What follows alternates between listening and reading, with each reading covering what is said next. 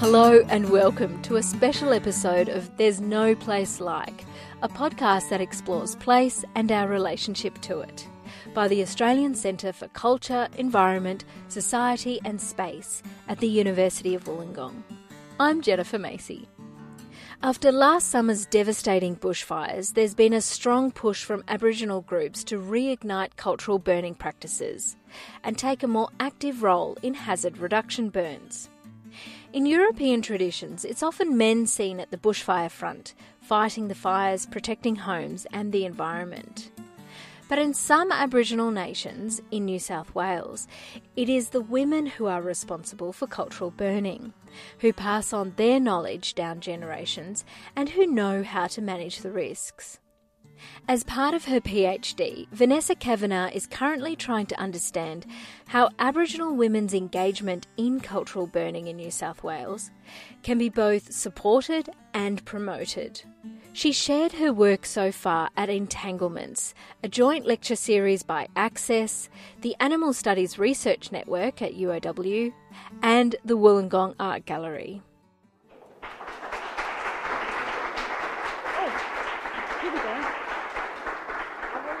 Jingiwala, Nyanyeri, Vanessa Kavanagh, Jagan, Bunjalung Jagan, Bunjalung Dubay, Wanderal woman.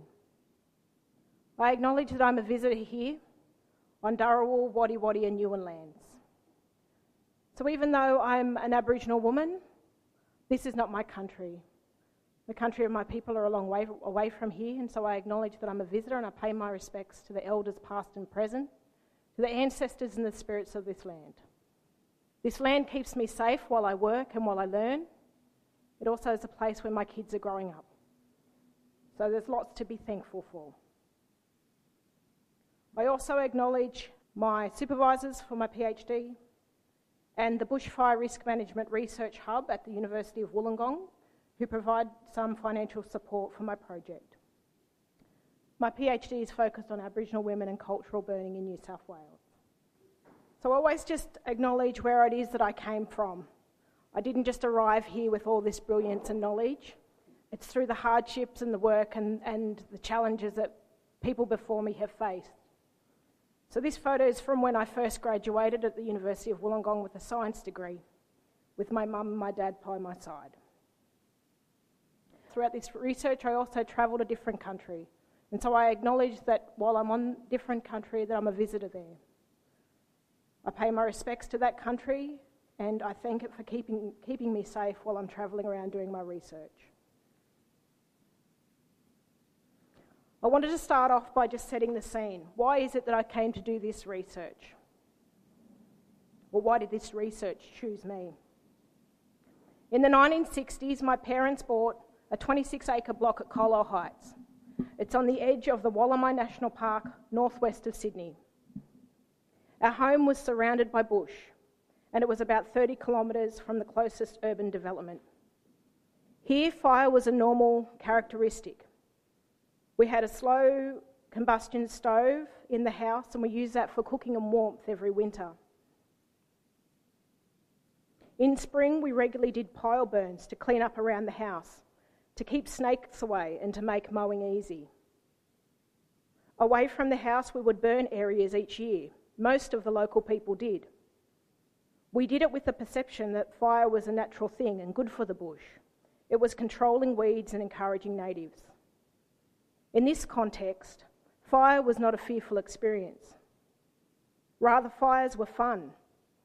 Fires meant that we were outdoors learning and working and keeping our home looking good.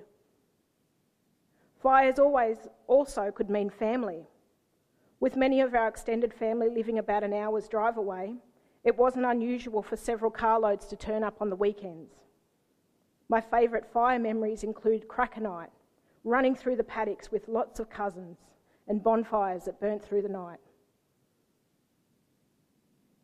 In my youth, I can't remember a summer that wasn't marked by my parents spending days volunteering in the local community fire shed. It was something that most families participated in, and a real strength of our community. All the mums there making the sandwiches for the fire crews, and the dads out driving the fire trucks and fighting fires. At that time, the local kids were also encouraged to learn about fire and its dangers. The smell of that smoke was the smell of summer and initiated a heightened awareness of potential danger throughout the community.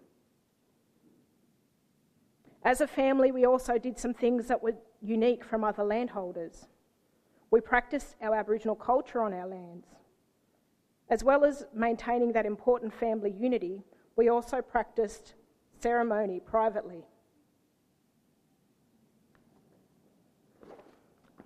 At that time in Australia, society felt like it wasn't as embracive of Aboriginal culture as it does now.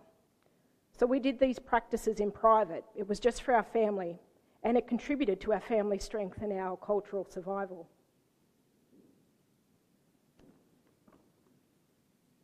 After I finished high school, I did a traineeship in bush regeneration run through the local government. This traineeship was so similar to what I already knew. It was encouraging natives, treating weeds, and working outdoors to promote healthy habitat for Australian native species. Within a few years, I'd secured a job within the New South Wales National Parks and Wildlife Service as a field officer. A field officer is a name for a practical park operations worker. As a field officer, I completed all types of practical training, from plant ID, bush regeneration, marine mammal rescue, disentanglement, to chainsaw skills and bushfire modules. All of this training was founded on the Western scientific model. I really loved this job, caring for a few local parks all year round and travelling around fighting fires in the summer months.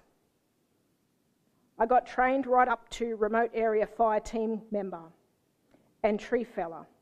This meant that summertime I was getting winched in and out of fires by helicopter and spending long hours in the bush, putting in containment lines or mopping up and blacking out after wildfires had passed through. While I was in this National Parks job, I was aware that there was only a handful of women in these roles in comparison to men, and that at the time I was one of only 2 Aboriginal people working locally in the Sydney area. During that time, I also continued to learn about Aboriginal culture, especially the ways in which the department had responsibility for protecting Aboriginal culture in terms of policy and procedure and cultural heritage management. This built upon the knowledge and the experiences that I got from my family growing up. I spent 16 years working in that agency, moving from field officer to project officer, Aboriginal Heritage Division to co-management division, and finally finished off as an Aboriginal Heritage researcher. Throughout that time, I was active in the agency's Aboriginal staff network, making connections all across the state. And so it's all of those experiences that contribute to me doing what I am now, doing my research in Aboriginal women and cultural burning in New South Wales. So what is cultural burning? Cultural burning is a term used in New South Wales for the use of fire by Aboriginal people as a caring for country activity. Aboriginal people have a relationship with fire that reflects our ongoing presence in Australia. Fire has been an integral part of Aboriginal society for practical and spiritual purposes since the beginning of time. We use fire for cooking and warmth and light, for hunting and renewable harvest, tool and resource making, clearing the land, signalling, communication, ceremonies, storytelling, and educational purposes. The word cloud on the screen shows some of the different names for cultural burning that you might be more familiar with. Words like low intensity burns or fire stick farming. There are some crude similarities and differences between cultural burning and Western conventional fire methods. So some of the differences include, in Western approaches, the relationships to fire is often perceived as negative.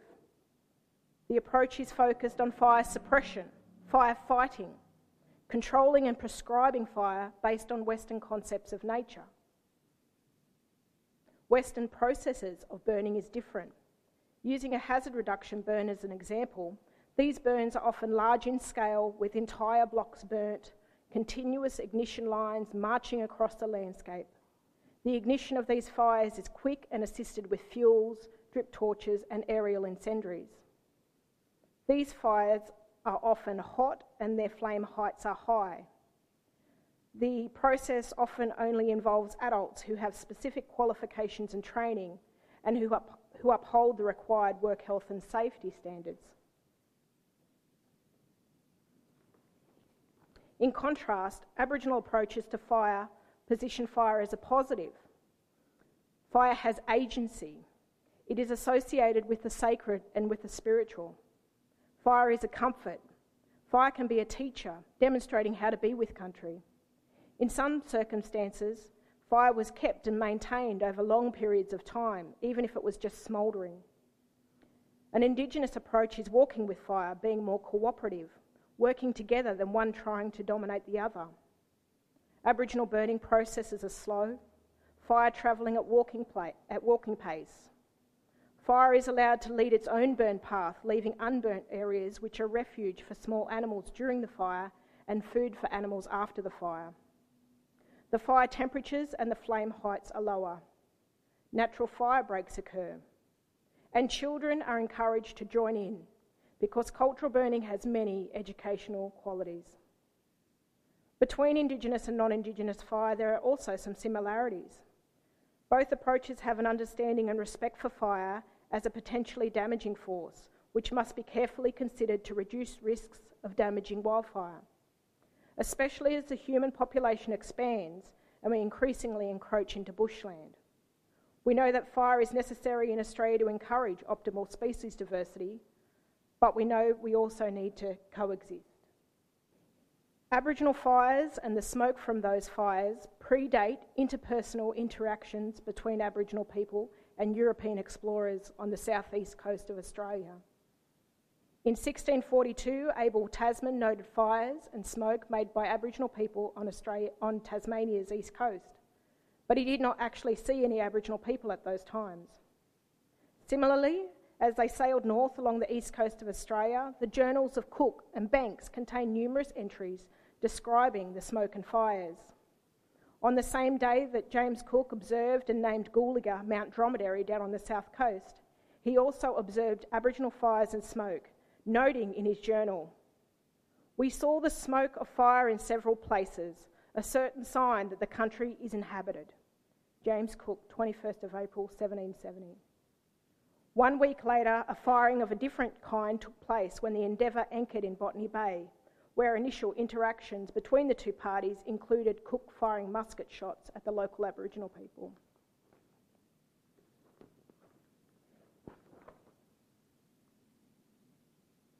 Some of the early literature on Aboriginal burning in the southeast are included in colonial explorers' observations. With the arrival of Europeans, another use of fire is noted. Fire was then being used as a form of political activism, as a force to drive off the invaders. Fires were often lit around the colonists' camps, and their crops were set alight. Thomas Mitchell's notes provide a clear indication of that Indigenous people, including women and children, were discriminately applying fire to the landscape.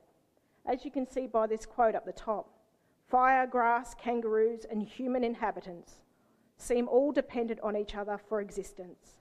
The native applies that fire to the grass at certain seasons in order that a young green crop may subsequently spring up, and so to attract and enable him to kill or take a kangaroo. It's the females and the children who chiefly burn the grass. That was Thomas Mitchell in 1848. Additionally, Mitchell was aware of the changes in the landscape where Aboriginal fire had ceased or depleted.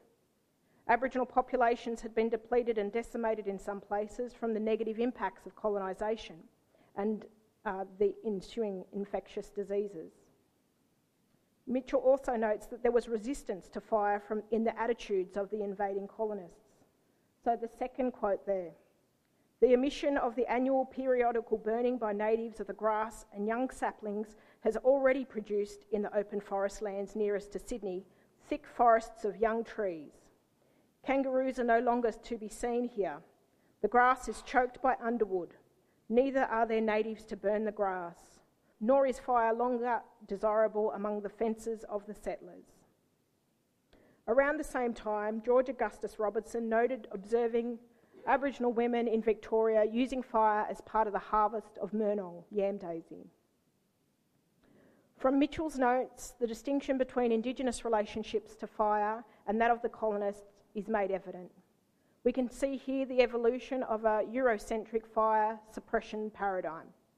This paradigm has prevailed into contemporary attitudes and relationships to fire management. Since colonisation, archaeologists and anthropologists have been noting how Aboriginal people use fire. Archaeologist Rhys Jones first coined the term fire stick farming in 1969. This was to describe the mosaic patch burning of grasslands to lure in animals to fresh growth. Now, when people think about Aboriginal burning, this is a kind of stereotypical image that might come to mind. Many people think automatically of top-end or remote area burning when discussing Aboriginal burning activities. In the northern regions of Australia, though, Indigenous people are engaging with fire in a very specific way, and this is not necessarily transferable to other areas. In the north, there are savanna-dominated landscapes, and Indigenous people are often participating in carbon farming market. The carbon market is where carbon emissions are offset through the purchase of carbon units. For example, in 2018, the Queensland Government announced it would offset all the emissions from its fleet of government vehicles with carbon credits generated from Aboriginal carbon farming. So in this way, it's effectively paying Aboriginal groups to care for country. The carbon abatement program is about savanna burning at a particular time of year. It works in that part of country because savannas are extremely fire-prone landscapes. If cultural burning in the southeast can create the same outcomes in terms of carbon farming is yet to be seen. However, there are some useful comparisons that may be applicable to the south. Participants in the carbon farming market say that the opportunity creates outcomes, such as just getting more Aboriginal people back out on country. It also means employment for Aboriginal people where other secure employment is limited. The social and cultural environmental benefits go on. In one study, before the carbon abatement program was initiated, Aboriginal people were concerned for the lack of animals like emu being seen on country, where they once were commonplace. They were also concerned for the damaging wildfires that went through, burning everything and leaving the land barren and unhealthy. For them, the carbon farming means returning people to country, re-establishing caring for country activities. They're seeing the animals come back to the landscape, and they're reconnecting with Aboriginal heritage sites. They're also reducing the fuel loads around sensitive Aboriginal heritage and their communities. Following Rhys Jones's work, there's been ongoing debates as to the nature, extent and models of burning that Aboriginal people engaged in, both spatially and temporally across the continent. There have also been debates on the impacts of these fires, including the demise of the megafauna. Historian Bill Gamage describes that Australian landscape was dominated by mosaics of vegetation. This included large swathes of grassland. He argues that this grassland supported the dominant meat sources eaten by Aboriginal people. However, there were areas that weren't burned, and this encouraged diversity of vegetation types in the landscape.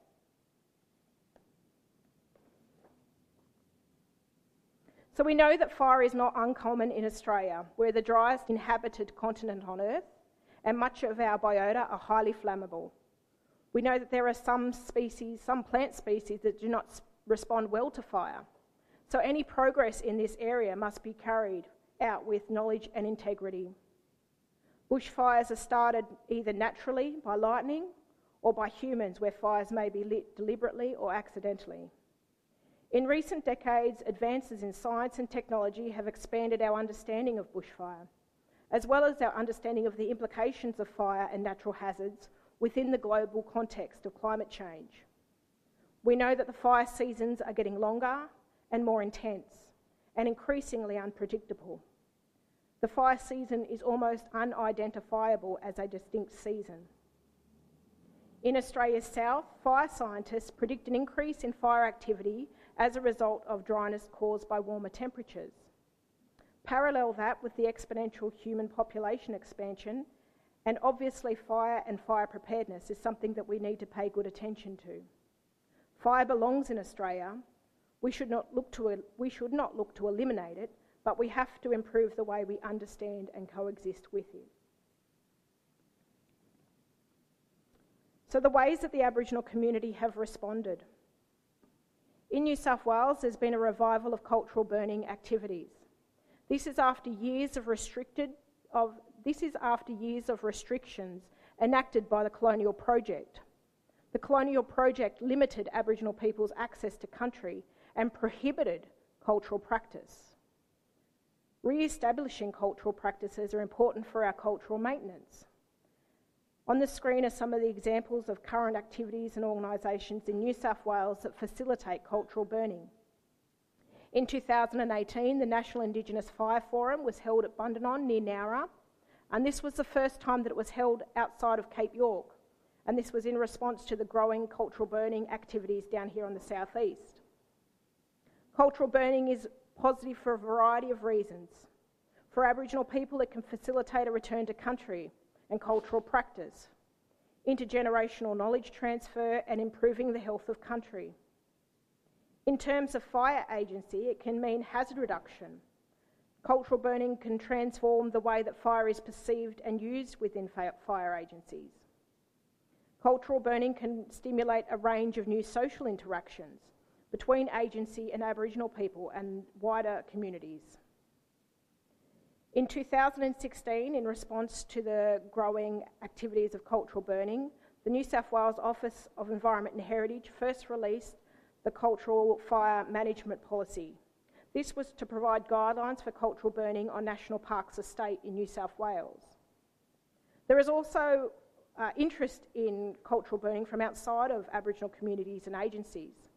The photo in the centre at the bottom here is a good news story from Tathra, describing how the cultural burns that had been undertaken there prior to their wildfires a year ago had been helpful in mitigating the effects of those wildfires. A similar story is being told up on the north coast, up on my grandmother's country at Jubulum, where we undertook a cultural burn before those wildfires that went through there not so long ago. So looking at my research, in pre-colonial times, we know that Aboriginal women were just as engaged in country as were men. Whereas today, Aboriginal women are not as well represented in caring for country activities. From research, agency discussions, and my own personal experience and observations, it is mostly Aboriginal men who are doing the environmental conservation works. My research explores if and how Aboriginal women in New South Wales are or want to be involved in cultural burning. I aim that my research will be led from Aboriginal women in a collaborative approach.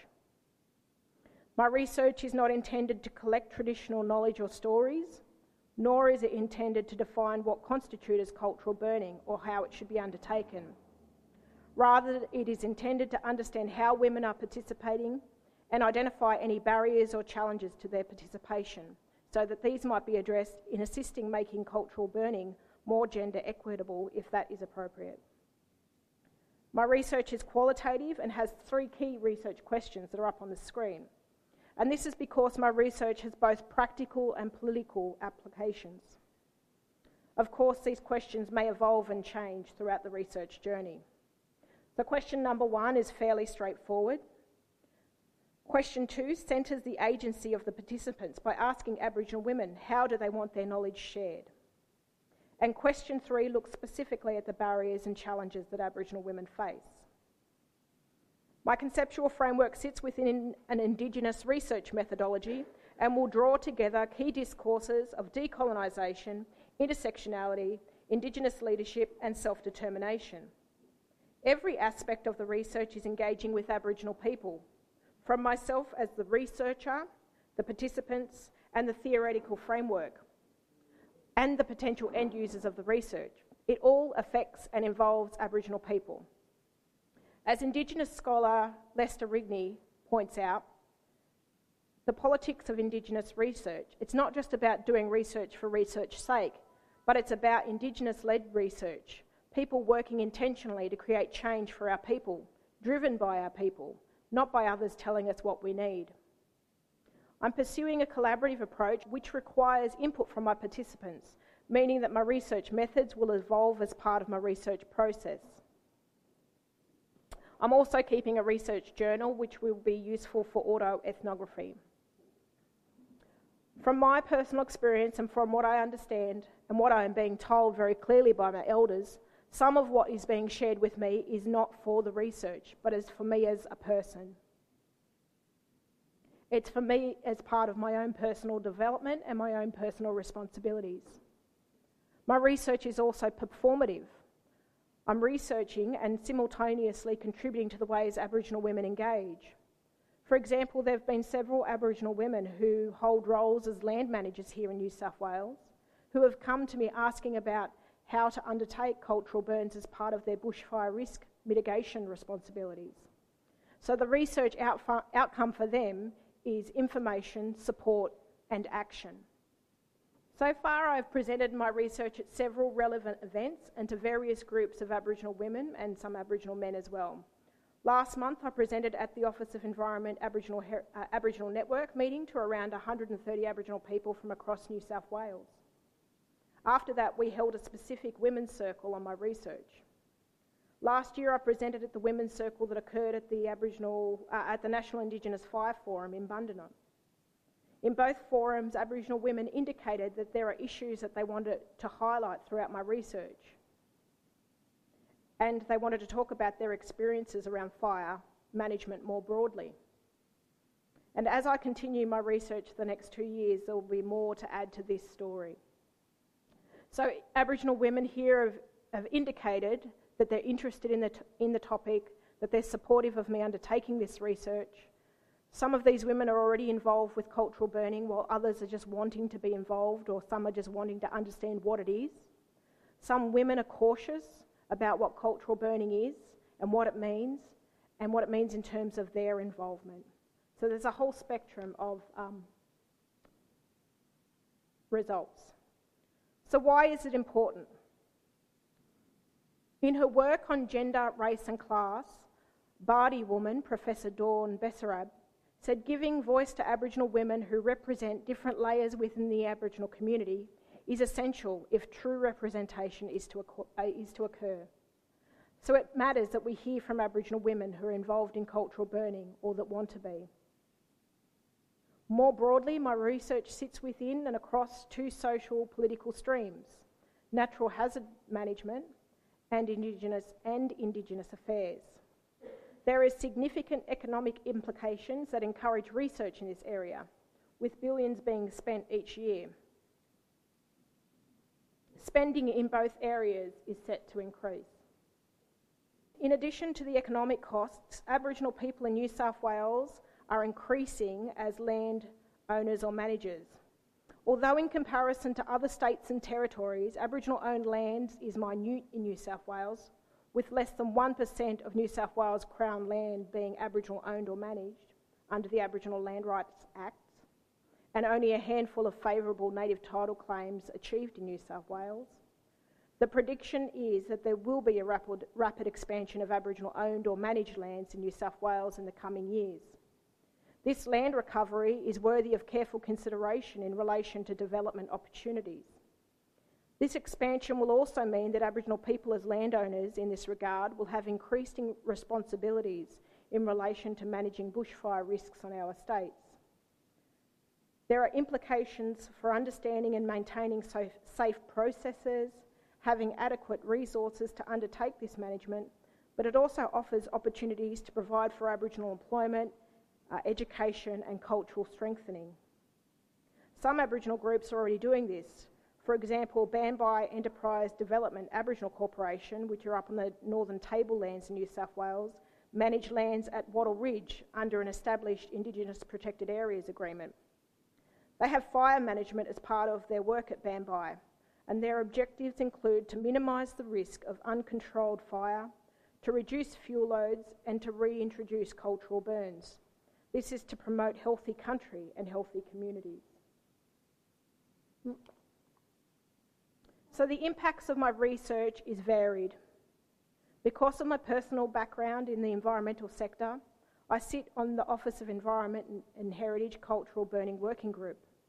Thus, my research will directly influence policy development in this area. And this will lead to developments in practical operations. Again, because my career sits within this sector, I have ongoing responsibilities and opportunities to make change to and advocate for Aboriginal advancement here. And this is ongoing reciprocity. Beyond that, as this is a cross-cultural activity, interactions that cultural burning creates and has engendered are important in contributing to the broader reconciliation agenda. The research will also centre culture. It will impact on the identity and intergenerational knowledge transfer, including that of my own and of my children. I'm focused on New South Wales specifically, however, there is a national and international community of Indigenous people researching on Indigenous fire, and so my research contributes to that space. And finally, for me, this research will result in my successful completion of a PhD. For me, this is an enormous achievement, and it is also an achievement that recognises the experiences of all my ancestors, and it celebrates our strength as strong Aboriginal people. Boogle Bear, thank you.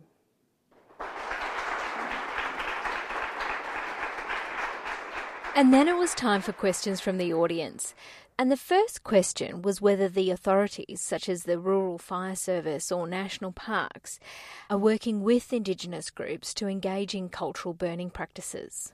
I know from the staff in the agency that I've interacted with that the agency is very supportive. They see cultural burning as something that's an opportunity, like I said, that brings people back in contact with being on country, and all of those good outcomes that can come from cultural burning.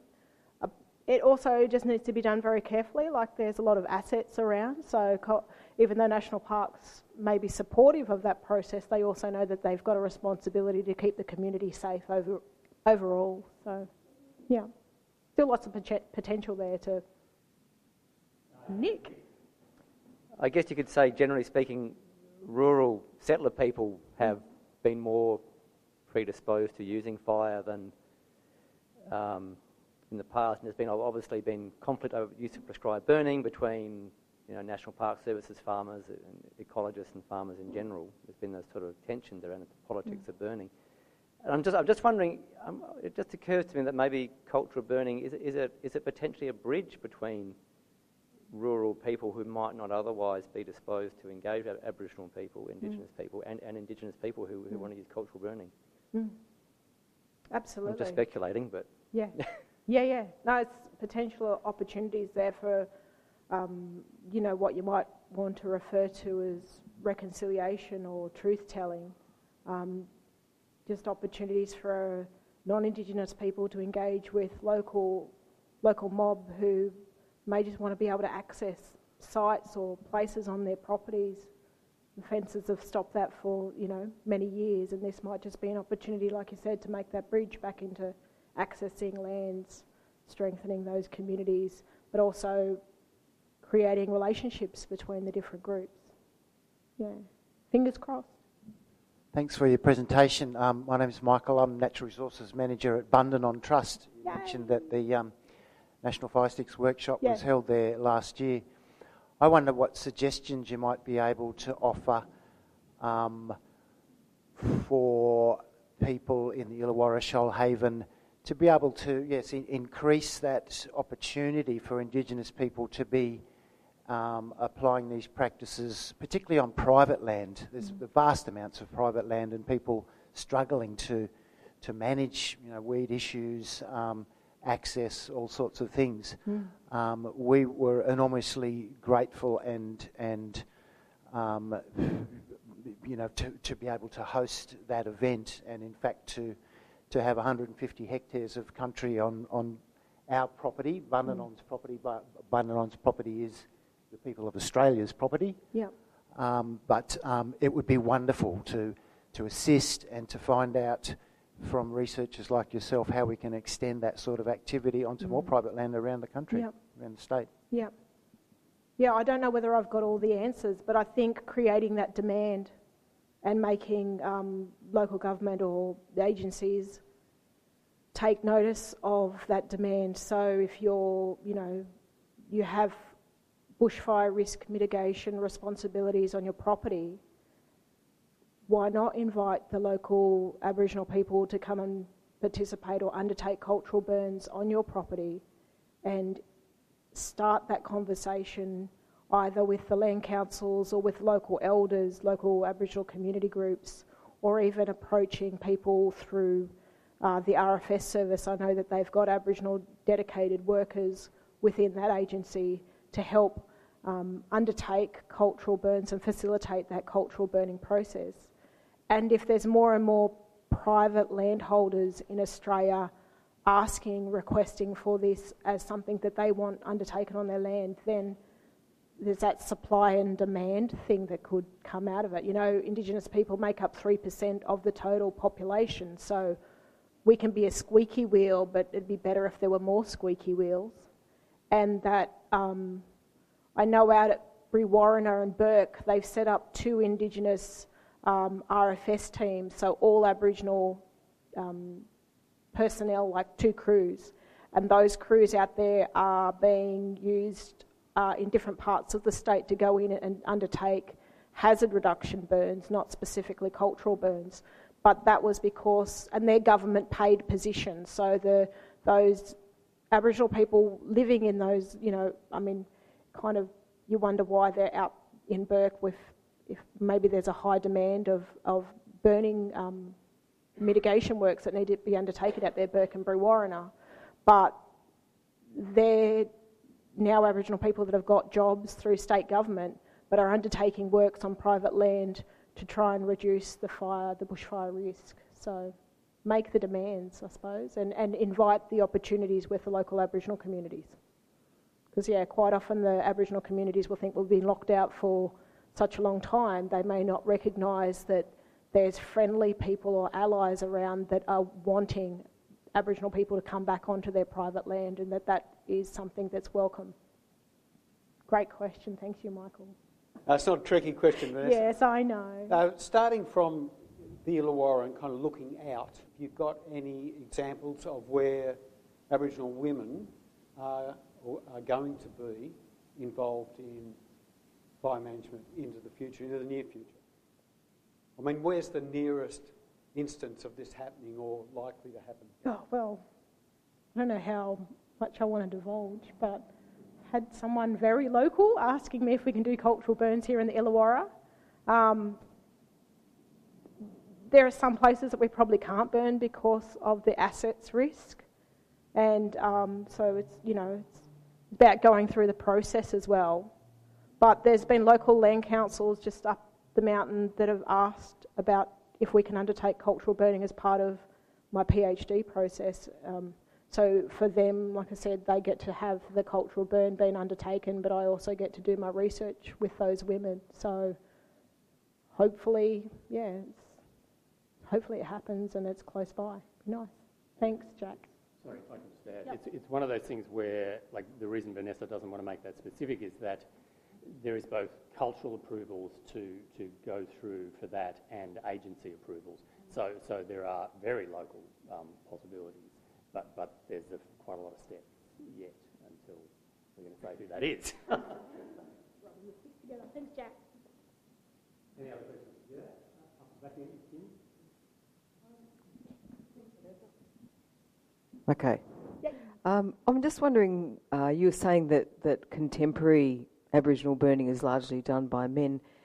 How are you negotiating for women to be sort of brought back into that cultural practice? Yeah, it's probably a bias that I carried into the research myself too. Like, it wasn't until I started undertaking the research, listening to the men talking about cultural burning, and they were saying this is women's business and this is traditional women's law, and where they were being aware of that and respectful of that in their work, and trying to encourage women into the spaces as well. And Aboriginal women are incredibly busy, and there's so many priorities in communities that sometimes other priorities don't get seen to. So, you know, the women might be dealing with, you know, all kinds of traumas or priorities within their families and their communities, and getting out to do work on country may not be something that they're able to spend time on straight away. So they may be happy with the men to take on and to maintain, you know, to lead in that area. But I know that from all of the cultural burning workshops that I've been to and the conversations that I've had with Aboriginal men, they are incredibly supportive and encouraging of Aboriginal women taking up roles in these places. And they just say, look, we're not going to lead it for you because that's inappropriate, of course, but they are more than willing to make space for Aboriginal women to work in that area. And I guess the other thing too is that I'm speaking about New South Wales as if it's a homogenous unit, and that just simply isn't the case. And there are going to be places in New South Wales where cultural burning may have been a gender-specific activity, and that's something that will, just need to be written into the research and understood locally as well, because we don't want to try and present it as a one-size-fits-all type scenario. There's diversity in country, there's diversity in communities, there's going to be diversity in cultural appropriateness and protocol. So just being aware of that and being able to take that respectfully through the research is important. Thanks, Kim. Hi. I'm an Aboriginal ranger down near Macquarie Pass, like in Albion Park. Yep, lovely. I think you spoke to, maybe I shouldn't say it because you didn't say it, but one of my bosses. Okay. And we're about to start doing our first cultural burn, so it sort of answers his question with Noel Webster. Yes. Coming down. So had you ever been involved in cultural burning before you started this job? Nah, my mum did go to the one in Bundanon. Yes. But yeah, there's 5, in our team there's 8 men and me and only one other girl. So Yep. it is a really hard industry, I think, for women to crack too. Absolutely. It's just seen as being really manly to be out in the bush and, I don't know. Yep. Yeah. Are you Rosie? Are you Rosie? Yeah. Rosie? Hi. Hi. So, Rosalie. Rosie, yeah. Rosie is one of the Indigenous rangers at Calderwood Estate, which is a Lend-Lease property out West Dapto. And Maru Midiga, which is an Aboriginal organisation, have secured contracts out there for ongoing land management as part of Lend-Lease's development responsibilities within that development. Yeah. And so that has meant, as you said, employment and opportunities for Aboriginal people who may not have had those opportunities or access to those lands.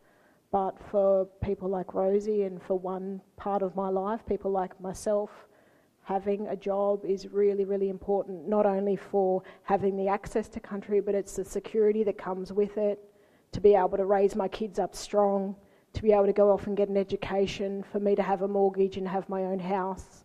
There are lots of implications and outcomes from this work. It's not just about wanting to do burning on country. It's really important. Thanks for coming, Rosie. It's great to see you here. That was Vanessa Kavanagh, a PhD candidate and associate lecturer with Access at the University of Wollongong, talking about Aboriginal women and cultural burning in New South Wales. This episode was recorded live on Thursday the 11th of April 2019 at the Wollongong Art Gallery, which sits on the land of the Dharawal people of the Yuin Nation. There's No Place Like is a production of Access, the Australian Centre for Culture, Environment, Society and Space at the University of Wollongong, and aims to explore place and our relationship to it.